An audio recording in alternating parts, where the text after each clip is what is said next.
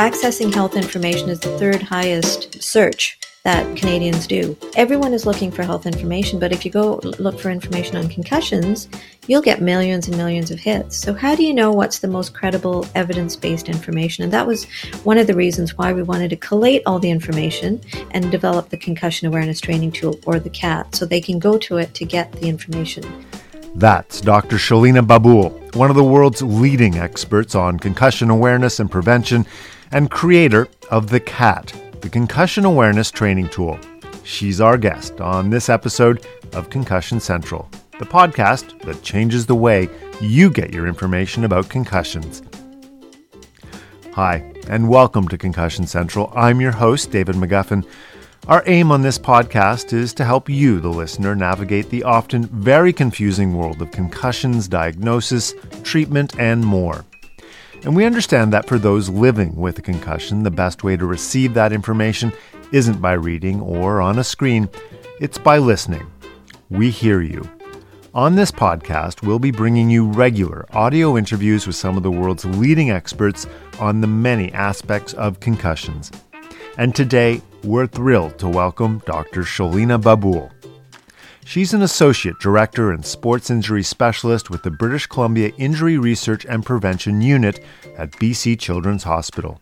And she's the creator of the Concussion Awareness Training Tool, catonline.com. The CAT is arguably the most authoritative concussion training tool available, providing free online accredited courses for medical professionals and training courses for coaches, athletes, teachers, parents, employers, workers, and more. So, Dr. Shelina Babul, welcome to the Concussion Central podcast. Thank you very much. Thank you for having me. It's great to have you here. And before we get into the CAT and what you've developed with that, I'd love to know what was your background in the world of concussions and what brought you to concussion knowledge training. Was there a moment? Yeah, so I did a PhD in hyperbaric medicine, specific to sports and sports medicine. And my interest evolved. You know, the brain is such an intricate and delicate organ. It's the only organ that you can't transplant. And it's really your information highway for walking, talking, eating, hearing. And it was probably in the late 2000s with the death of Natasha Richardson that piqued my interest and really piqued the interest of the media and medicine. Can you remind people of what happened there? Sure, yeah. Natasha Richardson, the actress Natasha Richardson, was taking a beginner lesson at Mont Tremblant, took a seamlessly minor fall, got up, said she was feeling a bit off, and she actually skied herself back to her chalet, had a progressively worsening headache, was medevaced to hospital, and died 2 days later from a subdural hematoma or a bleed to the brain. Now, in my mind, should she have been wearing a helmet, she would probably be alive today. Right. In saying that, there's no such thing as a concussion-proof helmet. If you think about the mechanics of a concussion and what happens to the brain, the bouncing around of the brain inside the skull, there's no preventive equipment that will stop that, but it will certainly mitigate the severity of the injury by absorbing the energy on impact. So that really piqued my interest. Actually, it started just before that, and then that really solidified my interest in really understanding the brain and the intricacies of the brain. And that's when I delved into this area further. And then it wasn't until really, arguably, the world's best hockey player, Sidney Crosby, sustains multiple concussions over a short period of time and is sidelined indefinitely at that time, which ended up being 10, 11 months. That got people really interested to know what's happening here. You've got the world's best hockey player who's not playing the game he loves, scores the winning goal at the 2010 Winter Olympics. What's going on here? And that was really around between 2008, 2010 was when I really dove into really understanding what happens to the brain during a concussion and what we can do to help British Columbians and Canadians really recognize and understand what they need to do specific to this injury. And you've developed the Concussion Awareness Training Tool, which I've done, and I encourage everyone listening to go check it out. I did there's different sections you can go into and do different trainings. I did the parental training, and it's very clear. It's very easy to do. You just click your way through it. So I absolutely encourage people to check that out. But what was it? And this developed not long after this, around the Sidney Mhm. Crosby brain Mhm. injury, I'm thinking. So what was it that brought that about? And what was the story behind that? Yeah, so I started getting calls in my office from parents saying, what do I do? The doctor said he just had his bell rung. He'll be fine in a couple of days. Or where do I go for information? Like there's so much on the internet. Or the teacher doesn't believe him or her that she can't study for her test. They think she's just trying to get out of it. So I recognized there was a real disconnect in what people understood specific to this injury. So what I did then was I did an environmental scan, a national and an international environmental scan to say what exists in terms of educating various audiences, because concussions affect everybody, not just the individual who's going through it. Everybody's involved. It's a community, collective recovery process. So physicians need to know how to accurately diagnose concussions and manage it based on the current best practices. Parents know how to manage and help and support their child. Teachers need to know how to support their students. So I did a scan to say what exists. Does anything exist to really educate these audiences? And nothing did. There was a couple that existed at the time, but there was a cost associated with it. And our provincial government said, if we want British Columbians to really learn about this injury, we're not going to charge them. We want them to have something readily available to them. And then what I did was I conducted focus groups with all these audiences to say, if we build something for you, what do you want? Physicians said, we want the most amount of information, up-to-date information in the least amount of time because we don't have time. And we have to be up to speed on all the injuries and illnesses. Parents said, I want to know a one-stop shop where I can go to get this information. Teacher said, I want to know how to support my students. Give us something for that. And based on all this feedback, we then built the Concussion Awareness Training Tool, or the CAT. And just to add to that, when we built it, we initially built it with having British Columbia in mind. And then we recognized that how we recognize, treat, and manage concussions in British Columbia should be no different than Canada or internationally for that matter. So we framed it as a global tool to educate everyone and anyone who's interested.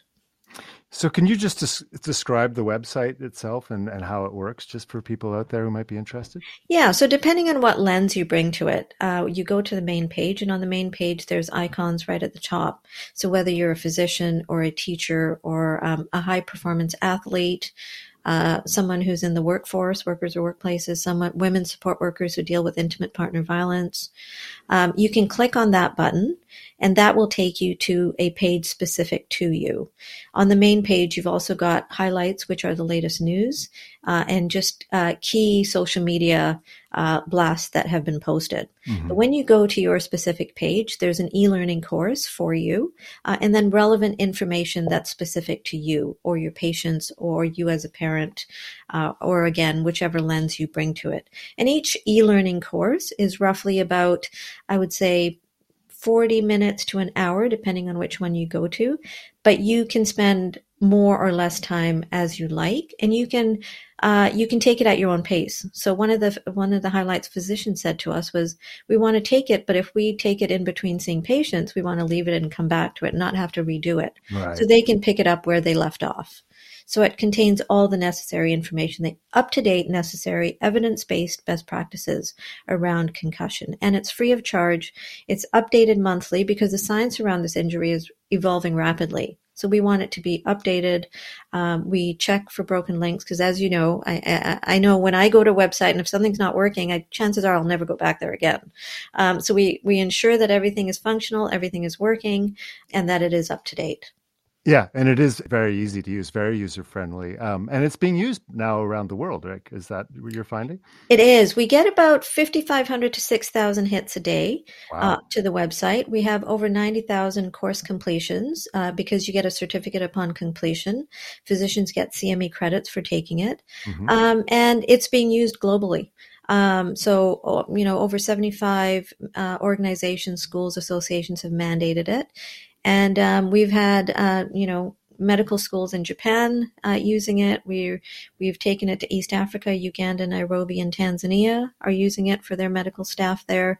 And we've got something in the works to train the physicians and nurses in Lebanon next year, and in discussion with Australia and New Zealand as well. So it's being used worldwide, and we're very pleased with that. That's fantastic. And what I love too is just that it touches all these different groups. And you mentioned earlier, I mean, it affects a lot of people, concussion, not just the person who's suffering through it.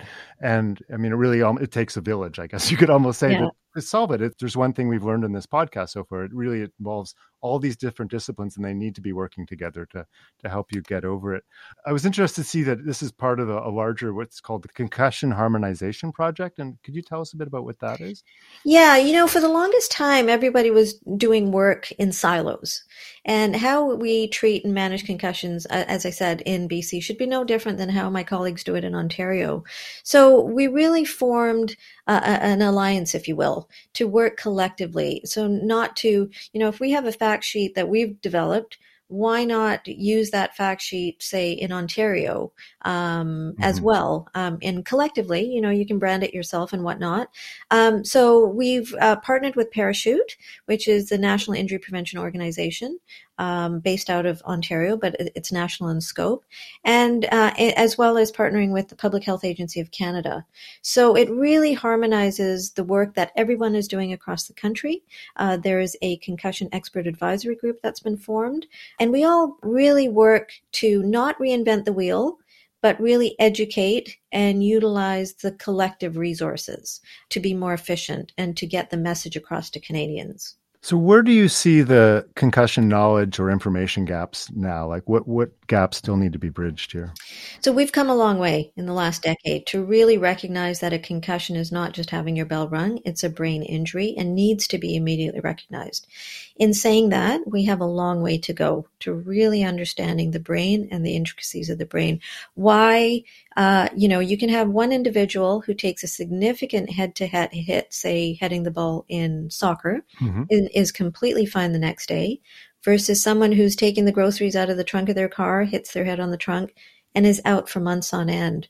So what is it about the brain that causes such a vast discrepancy in the recovery process? So we do need to really further understand what's happening to the brain. But in terms of recognition, where we were a decade ago to now, we've come a long way. People are recognizing it as they weren't before and playing through it and toughing it out, or, if you're feeling off, they, didn't pay attention to it. And we see that in hospitalizations, in emergency department visits, the numbers have gone high, or gone up.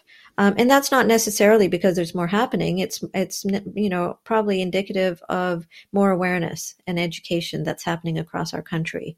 What's the potential impact of these gaps on concussion patients themselves? If you sustain a concussion and you don't recognize it and you continue to participate in activity or continue to go on with your daily day-to-day routines, you are 3 times more likely to sustain a second concussion, potentially more severe in nature and prolonging your recovery. Now, again, if that isn't recognized and you continue to play, say, in sports, you're now 9 times more likely to sustain significant brain damage and possibly even death. And unfortunately, in Ontario, we had a case of that with the death of Rowan Stringer many years back, because it wasn't recognized by herself, or she didn't tell anyone about it, or her, coach, and she continued to participate playing in rugby, not knowing the implications of doing so. So it's really important for Canadians to really recognize what a concussion is, what they may be feeling, and know how to respond to it immediately, which is, 48 hours of immediate cognitive and physical rest to let your brain heal from the initial impact. I was interested in one of your recent journal articles that talked about how concussion patients find information online. And what is it that you discovered? What are they finding out there? Yeah, so in terms of accessing health information, 94% of Canadians and 87% of Americans have the internet. And accessing health information is the 3rd highest search that Canadians do. So everyone is looking for health information. But again, if you go look for information on concussions, you'll get millions and millions of hits. So how do you know what's the most credible evidence-based information? And that was one of the reasons why we wanted to collate all the information and develop the concussion awareness training tool, or the CAT, so they can go to it to get the information. Now, in saying that, social media is another platform that's being used heavily, and the CAT has Facebook and Twitter presence as well. And people access Twitter and social media to get up-to-date evidence. But for all the positive things that social media has, there's also negative things, because people put out information based on opinions, not based on evidence. So there's good and bad. But, we found that a lot of students who sustained a concussion, particularly in university, use the social media platform to talk to others who went through a similar process and what they did to get through it. And they found that really supportive and helpful, to hear other people's stories, to know that they're not the only ones going through this. Concussions are an invisible injury. You can't overtly see it like a casted broken foot or a hand. So knowing, how other people responded, what they did, what was helpful, was proven to be really effective for these university students. Just gives a sense of community or a sense of support. Yeah. Yeah, absolutely. Yeah. Yeah. Interesting. When you're advising people on where to, obviously you guys have your own website, which is hugely helpful, but when you're advising people on what to look for and how to look for it, what advice do you have? Both on the web and social media, I guess. Yeah, to ensure what you're reading and what information you're gathering is evidence-based. It's not a someone voicing an opinion or a blog. Ensure that it is a reputable journal, or WebMD. We all know how reputable WebMD is. So you rest assured that information on WebMD is credible and reliable and evidence-based, versus, say, Joe's medicalscience.com, which, just making up that name, but, I wouldn't rely on something like that. Something that has editors is being vetted, Yeah. Absolutely. Everything is peer reviewed when it's evidence-based. And all that information should be somewhere on that website saying this is how we get to where we are, usually. Absolutely. Yeah, and that's why on the concussion awareness training tool, everything that we put on there is evidence-based. Again, we didn't want to reinvent the wheel, because we know there's a lot of credible resources out there. So we just put it all in a one-stop shop, which was the feedback we got from the focus groups. Fantastic. And just wondering what new things are. You saying we're getting new evidence all the time, and that. So what new things are you working on now in the concussion field that have you excited? Yeah. So, we know that artificial intelligence, virtual reality seems to be really in the forefront of medicine. So what we're doing right now, we're engaged in a project looking at training police officers when they go into the homes of victims of domestic violence. So a lot of times when officers go into the setting, they don't recognize that concussions are probably highly a concern when you walk in, from the jarring and the shaking of the victim and the bouncing of the acceleration, deceleration of the head.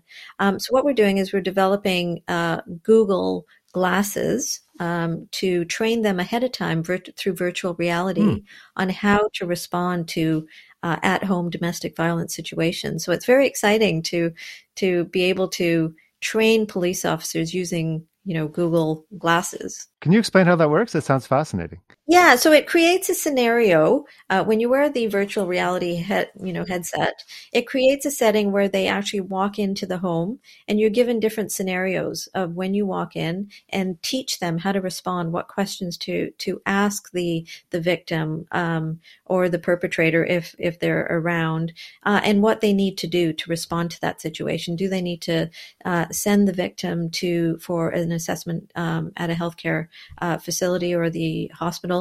And how they need to report those findings. So it's currently in its beta testing, but we're very excited to see how this will play out when we start training the police officers in Vancouver. That's really fantastic. And in terms, you've described the huge changes that have happened just even in the last decade. What changes do you hope to see still to come? Yeah, like I said, we've come a long way, but we have a long way to go. We really need to understand the intricacies of the Yeah. brain. What's happening? Is it a certain fulcrum? Is it a certain point of the brain that gets triggered? Is it the number of subconcussive blows? We've got incredible colleagues doing work in neuroimaging, looking at blood biomarkers. There's no diagnostic tool to diagnose a concussion currently. It's purely based on doing a detailed assessment, looking at clinical history of concussions, doing some balance memory assessments, and then making a diagnosis. But there's no blood test, there's no X-ray. Typically, conventional imaging, X-rays and CT scans won't show you that you have a concussion, because unless you have a bleed to the brain or a skull fracture, conventional imaging won't show you anything. Higher resolution imaging, functional MRI or diffuse tensor imaging does seem to show changes to the brain, but that's not feasible at the emergency department setting because those are very costly neuroimaging techniques. So we're hoping to see some sort of, will we be able to have a blood test, a prick to the finger that will conclusively assess and diagnose a concussion? Will we have more concrete assessments for concussion? And then we'll have a better understanding on, for instance, chronic traumatic encephalopathy or CTE in all these deceased players. Unfortunately, CTE is only diagnosed postmortem. Can we see an increase in tau proteins while the individual is alive? Why is it happening in 90% of the autopsies and not in 10%. So again, we need to really understand what's happening to the brain, where in the brain, is there a certain point that triggers the tau protein? So we're hoping over the next decade we'll get some answer to these questions. Fascinating. I mean, you talk about a blood test. I mean, is that something that there's like real science behind and that could happen? It's currently being developed. They are seeing a blood test to diagnose more severe brain injury, so changes in protein to mark severe brain injuries, but they haven't found it yet for minor or mild traumatic brain injuries like a concussion.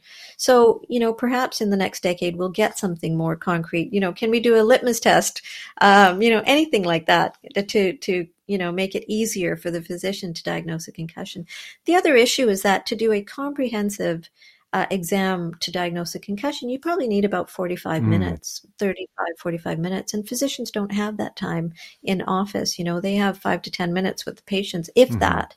So we need to find more viable options to diagnose a concussion for sure. Yeah. Yeah. And that goes back to your point about everyone needing to understand what the symptoms are, and like from the school nurse to the parents to the coach to the... Absolutely. And that's my area. I mean, we've got, like I said, we've got incredible work being done, but from bench to bedside, we know that takes 15 to 30 years. But at the ground level for Canadians now, they need to understand that 1, concussions are a brain injury, 2, what they may be feeling, and 3, that you need to know what to do to recover from this injury. Another very important point I'd like to make is that signs and symptoms may not appear immediately. So a lot of times someone will take a hit, say playing hockey. They'll come off, the coach will ask them a few questions, they'll put them back in. That's not necessarily the right thing to do because signs and symptoms can appear subtly after up to 48 hours. So we always say err on the side of caution. If you suspect a concussion or there was a significant hit that caused the acceleration, deceleration, rotation of the brain, keep that individual off for 2 days. Would you rather be off for 2 days or 2 months? You decide. Yeah. Well, listen, thank you so much for your time. This has been such a fascinating discussion. And remind people where they can find the CAT. The CAT, the website is cattonline.com. It's available in English and French, and it's free of charge. And as I said, it's updated regularly, and it contains all the information you need specific to concussions. We've just added information for the visually impaired as well. And we've also been working with the film industry, stunt performers who take, repeated blows or fake blows to the head, which I hadn't even considered that area. So there's a lot of information on the CAT, so I encourage you to go in and visit it. I do too. Thank you so much again for coming on the Concussion Central podcast. My pleasure. Thank you so much, David. And thank you for listening. If you enjoy Concussion Central, please do us a big favor and give us a 5-star rating and write us a glowing review on Apple Podcasts or wherever you listen. I know it's a bold ask, but the way the algorithm works, it's the best way for these interviews to reach as wide an audience as possible. And remember to subscribe so you catch all of our future episodes. For more information on the work of Concussion Central, you can visit us at concussioncentral.ca. Until next time, I'm David McGuffin.